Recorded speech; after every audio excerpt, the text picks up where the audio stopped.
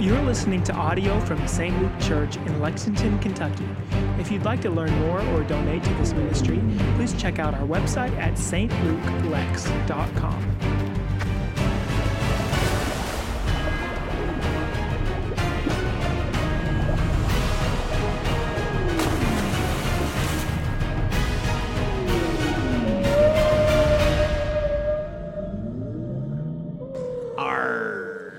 How's everybody?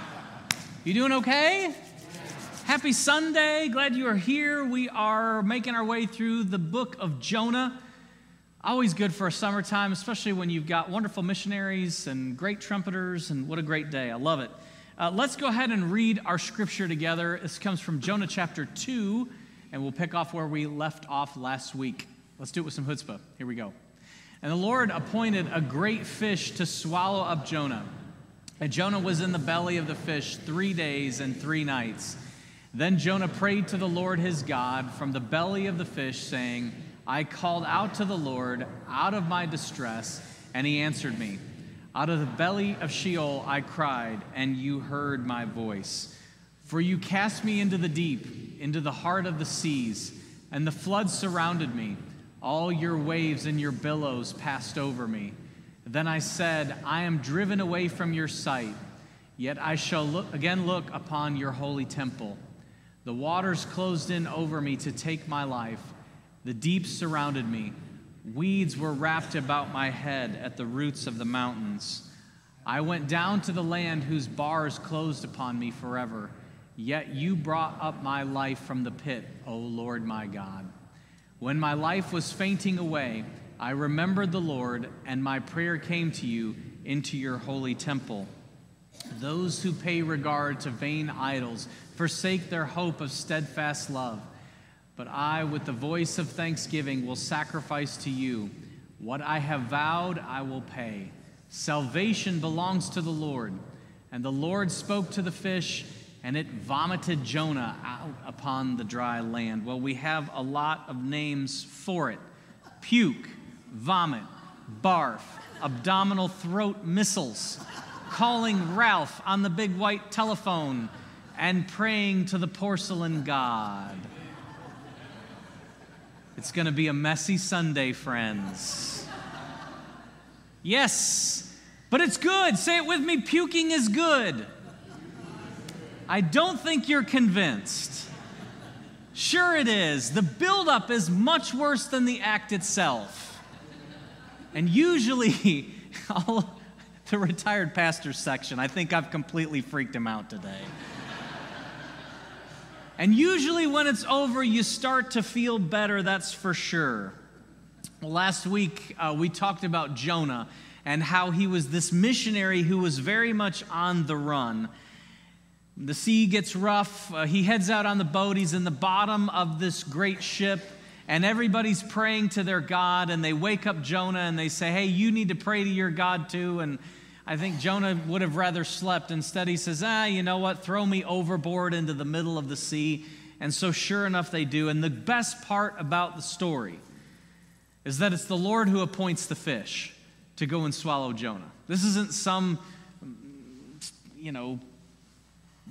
wistful or wishful kind of happening where a whale just comes upon Jonah. It's God's providence and guidance that does this. And Jonah is actually the third recorded person in history who's been swallowed by a whale. Marshall Jenkins in 1771 was swallowed by a whale and not long thereafter vomited up onto someone else's nearby cargo ship. And in 1891, James Bartley is reported to have spent 2 days in the belly of a whale, and a whale harpooner harpooned a whale nearby, and Bartley, of course, was spit up onto the boat. So, Jonah was number one, though.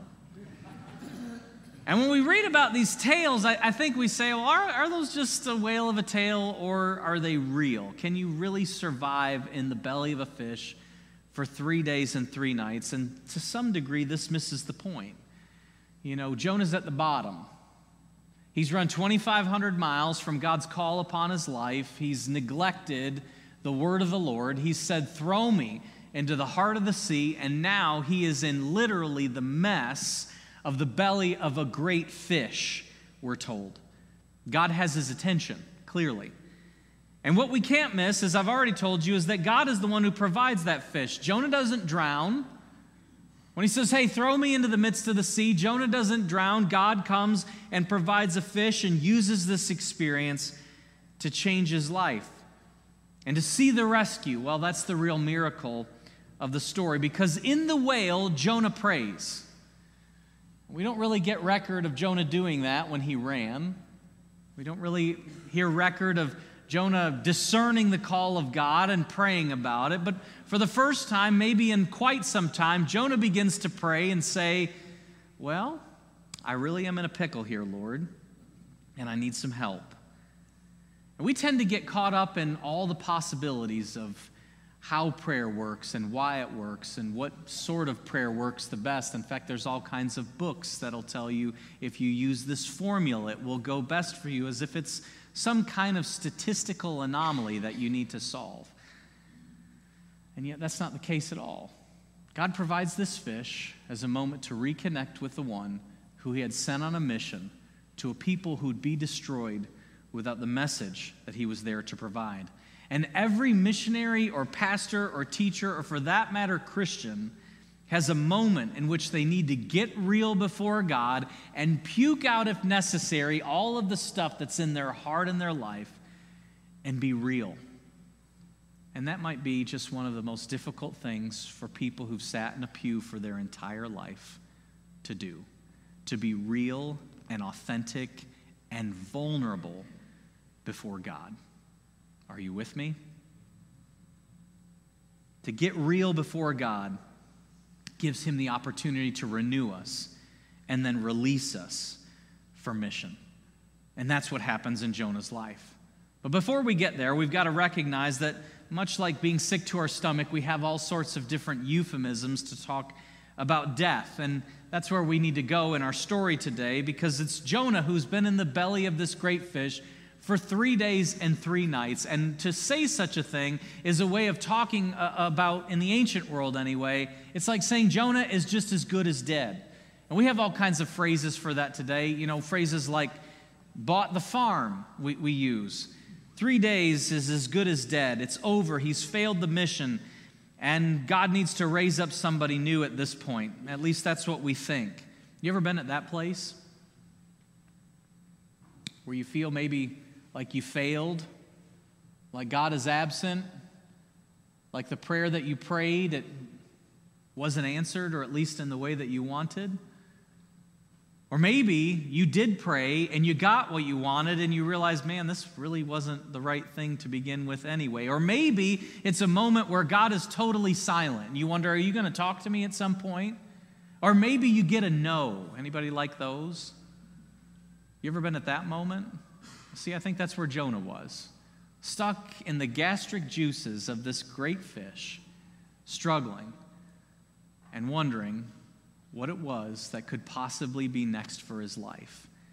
And in such a moment, God desires that we cry out to him. In fact, that's the word that the scriptures use over and over again, to cry out to God. This isn't sort of a, nice, kind little prayer. The idea is to literally let it all go, to be real and authentic and vulnerable before God, to release everything that's within us. The Israelites become quite efficient at crying out to God. They do it over and over again. They end up in a mess, and then what do? The scriptures record in Exodus and Judges and all sorts of other places that the Israelites cry out to God, deliver us, save us, help us. It's a mess down here. Is that how you tend to approach it? The psalmist, the Psalms capture these so brilliantly at so many points. If you haven't read your Psalms lately, I'd encourage you to go there. In fact, maybe one of my favorites in this regard is Psalm 137. To set it up for you, the people of God have been captured. They're in captivity in Babylon. Picture it now. You've lost your house. You've lost your job. You've lost members of your family, your neighbors. You've watched people die. For months upon months, people laid siege to your city, and everything has been completely broken and busted in two. To make matters worse, you're taken to a foreign land with a foreign language, and foreign people begin to run your life. And the last verse of the psalm captures it so brilliantly, and we struggle with it because surely we shouldn't read such things in the Bible. And yet the psalmist records for us something to the effect of, happy is the one who dashes your children against the rocks. Now, you say that you've never felt that way, but I beg to differ. To be real, to be authentic, to be vulnerable, to pour out our hearts before God. Can we do that? Can we be honest? Even yell and say, where are you? And why don't you answer me?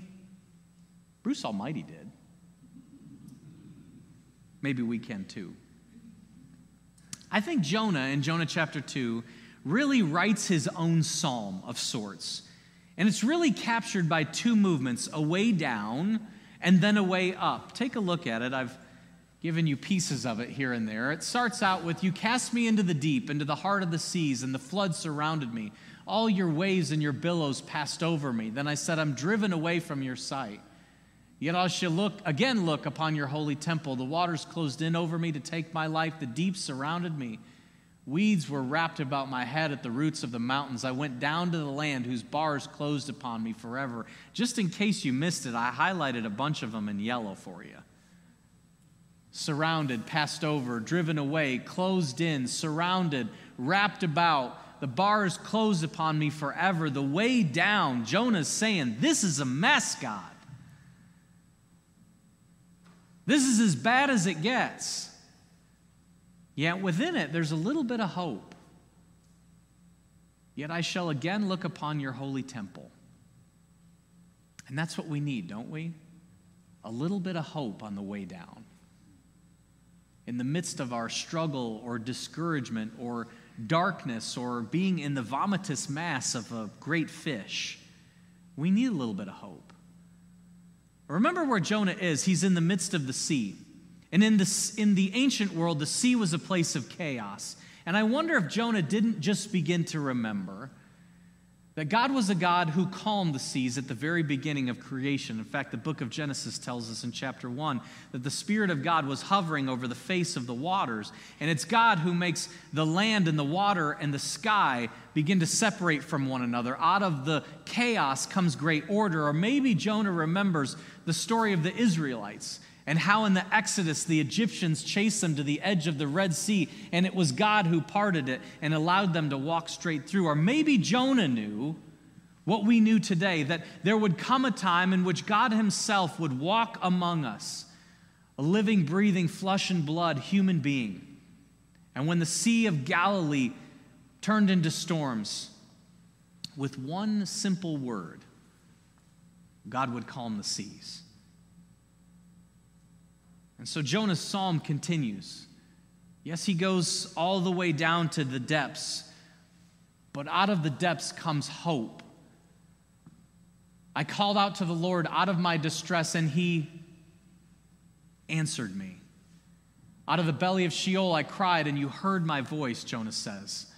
And then as he pours it all out before God, the end of the psalm says, those who pay regard to vain idols forsake their hope of steadfast love. But I, with the voice of thanksgiving, will sacrifice to you what I have vowed I will pay. Salvation belongs to the Lord. In the darkest moment, when he was in the depths of the grave, as good as dead, he cries out before God, even though he walked away from him, even though he denied the mission, and God delivered him. And some of you say, okay, well, that's all well and good, but why should we even be talking about this today? Because we need it. And it should be absolutely transforming for us as the people of God today, because more often than not, I wonder if our prayers aren't, God, just simply bless what it is that we're doing. God, get us out of this latest disaster we've placed ourselves in. and never stop to think how it is that we've arrived at such a juncture. How have we thrown ourselves into the heart of the sea, into the midst of the chaos, instead of listening to the voice of the Lord who would guide us from place to place? Is that us? God, just fix my mess, fix my problem, but don't fix me. Don't make me change. And yet, look at what Jonah does. He pukes out all the garbage. It's not bless me. It's not bless this mess. But thanks. And what I vowed I will pay. And salvation belongs to you. You know, it's fascinating that people want out of the vomit and the filth in their lives without going through the belly of a fish. And yet there's no salvation, there's no deliverance unless you go through the belly of the fish first. Without the gravity of sin, people miss the power of grace. And no one finds deliverance in our culture because all too often we've simply condoned all as being well. And it's not. It's not. We don't have to condemn anybody. But do we always need to condone? Isn't one of the greatest things we could ever say to another human being, brother or sister, you're walking off a cliff, and I want to stop you before you get there. Now let's stop and pray about that together. What would that look like? Or, hey, I've known you for a long time. Is this really what you want for your life? Is this what God would desire? Why do we avoid it? Is it what's politically correct? Is it because it's easier to not say anything? Or is it because to some degree we tend to make an idol of ourselves? It's really hard to admit something's wrong, isn't it? It's hard to admit before somebody else, yeah, you know, my Instagram highlight reel, that's not really all of my moments, it's just the best ones that I choose to share with you. Our prayer tends to be, God, get us out. Not thanksgiving that I'm here, and it's time for the mess to be fixed. It's time to stop talking about being blessed and to start talking about the way in which we're broken. And that's what I love about the way that the old school NIV version of the scriptures capture verses 8 through 9. Notice what it says. Those who cling to worthless idols forfeit the grace that could be theirs. And I wonder this. I wonder when we're so interested in our own ways of manipulating and moving through the mess that we make, I wonder if we forfeit the grace that could be ours if we'd simply stop and surrender as Jonah did. And in the belly of the fish, on the way down, say, God, I have made a complete and utter mess of this. I don't know what to do, but you do. Help. Well, I think what the story of Jonah shows us is very simple. Out of such an encounter, people experience revival. And if there were an ongoing need for the mission field, it's that the missionaries need to be revived. The missionaries need to be revived. There's a spiritual need for every follower of Jesus Christ who's on a mission in their life to experience a spiritual renewal of sorts. And yet I think we tend to avoid it because we get busy or we say, you know what, we're tired, I don't want to serve, I've already done it, I've rather pursue something else. And so our hearts get weak and our minds, well, they begin to be full, and that's when the pride comes out. And we say, well, I'm good, I'm saved, I go to church, I've been a Christian since age 8 when I ran down to the altar and Pastor so-and-so was the pastor then, and he prayed for me. And listen, all that's great. It's great. But it begs of us the question, how has God been at work in your life since then? Are you a little more like Jesus today than you were yesterday? And if not, what is it that's happening in your life? Is there room for God to be at work? Do you pour out your heart to God? Or is it just, I'm good, you're good, and if it's not too much trouble, let's do something nice for somebody today? All along, what God, I think, ultimately wants is for us to be real with him. He's not surprised. He knows where you've been. He knows what you've done. He knows what hurts you. He knows whom you haven't forgiven. He knows how you struggle. So why can't we just be real? What's with the facade? And Jonah teaches us otherwise. My encouragement to you is this: have a friend who you can spill out your guts to. Get in a Sunday school group or a house group. We'd love to talk to you about that. Who will help you be real with one another. Engage in the spiritual disciplines daily. And don't just read what's on the page, but pour out your heart to God. And if you don't understand, say, help me. Where you're struggling, tell God you struggle. How you're hurting, tell God that you're hurt. The people that you want to kill, not literally, pray for them. And even more, ask God to help you forgive them. How about we start being real before God like that? It's great that you say thanks. It's great that we say, hey, bless. But what about being real before God? See, I think when Jonah is finally real before God and is willing to go through the belly of a fish for 3 days, well, that's when he's vomited back onto dry land. I told you at the beginning, puking is good. You didn't believe me, but now you do. That's when we're released. And here's the thing. You'll never walk away from an encounter with God without an incredibly powerful sense of deliverance. Jacob walked away from God limping. Jesus walked away from the cross with scars.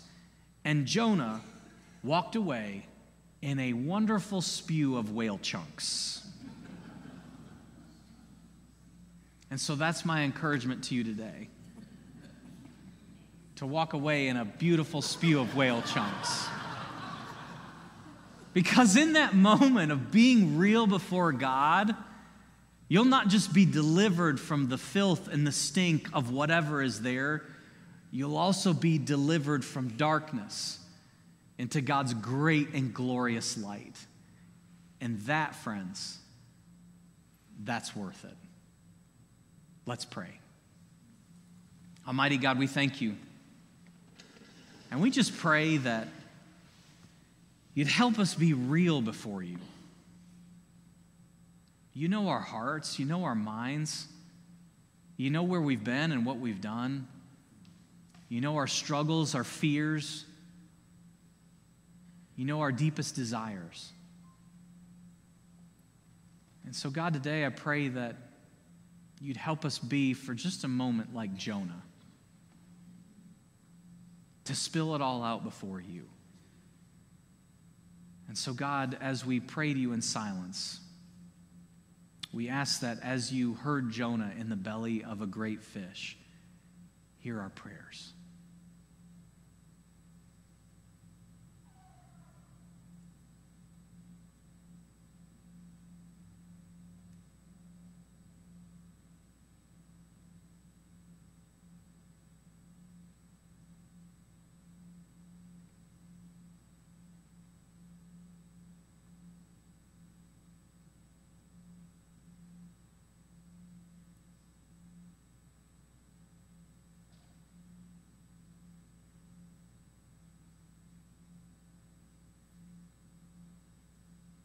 Oh Lord, we pray as your church that you would not only deliver and save us, we also pray that you would revive us. And in doing so, may you send us forth to all the world until you return. This we ask in Jesus' name. Amen.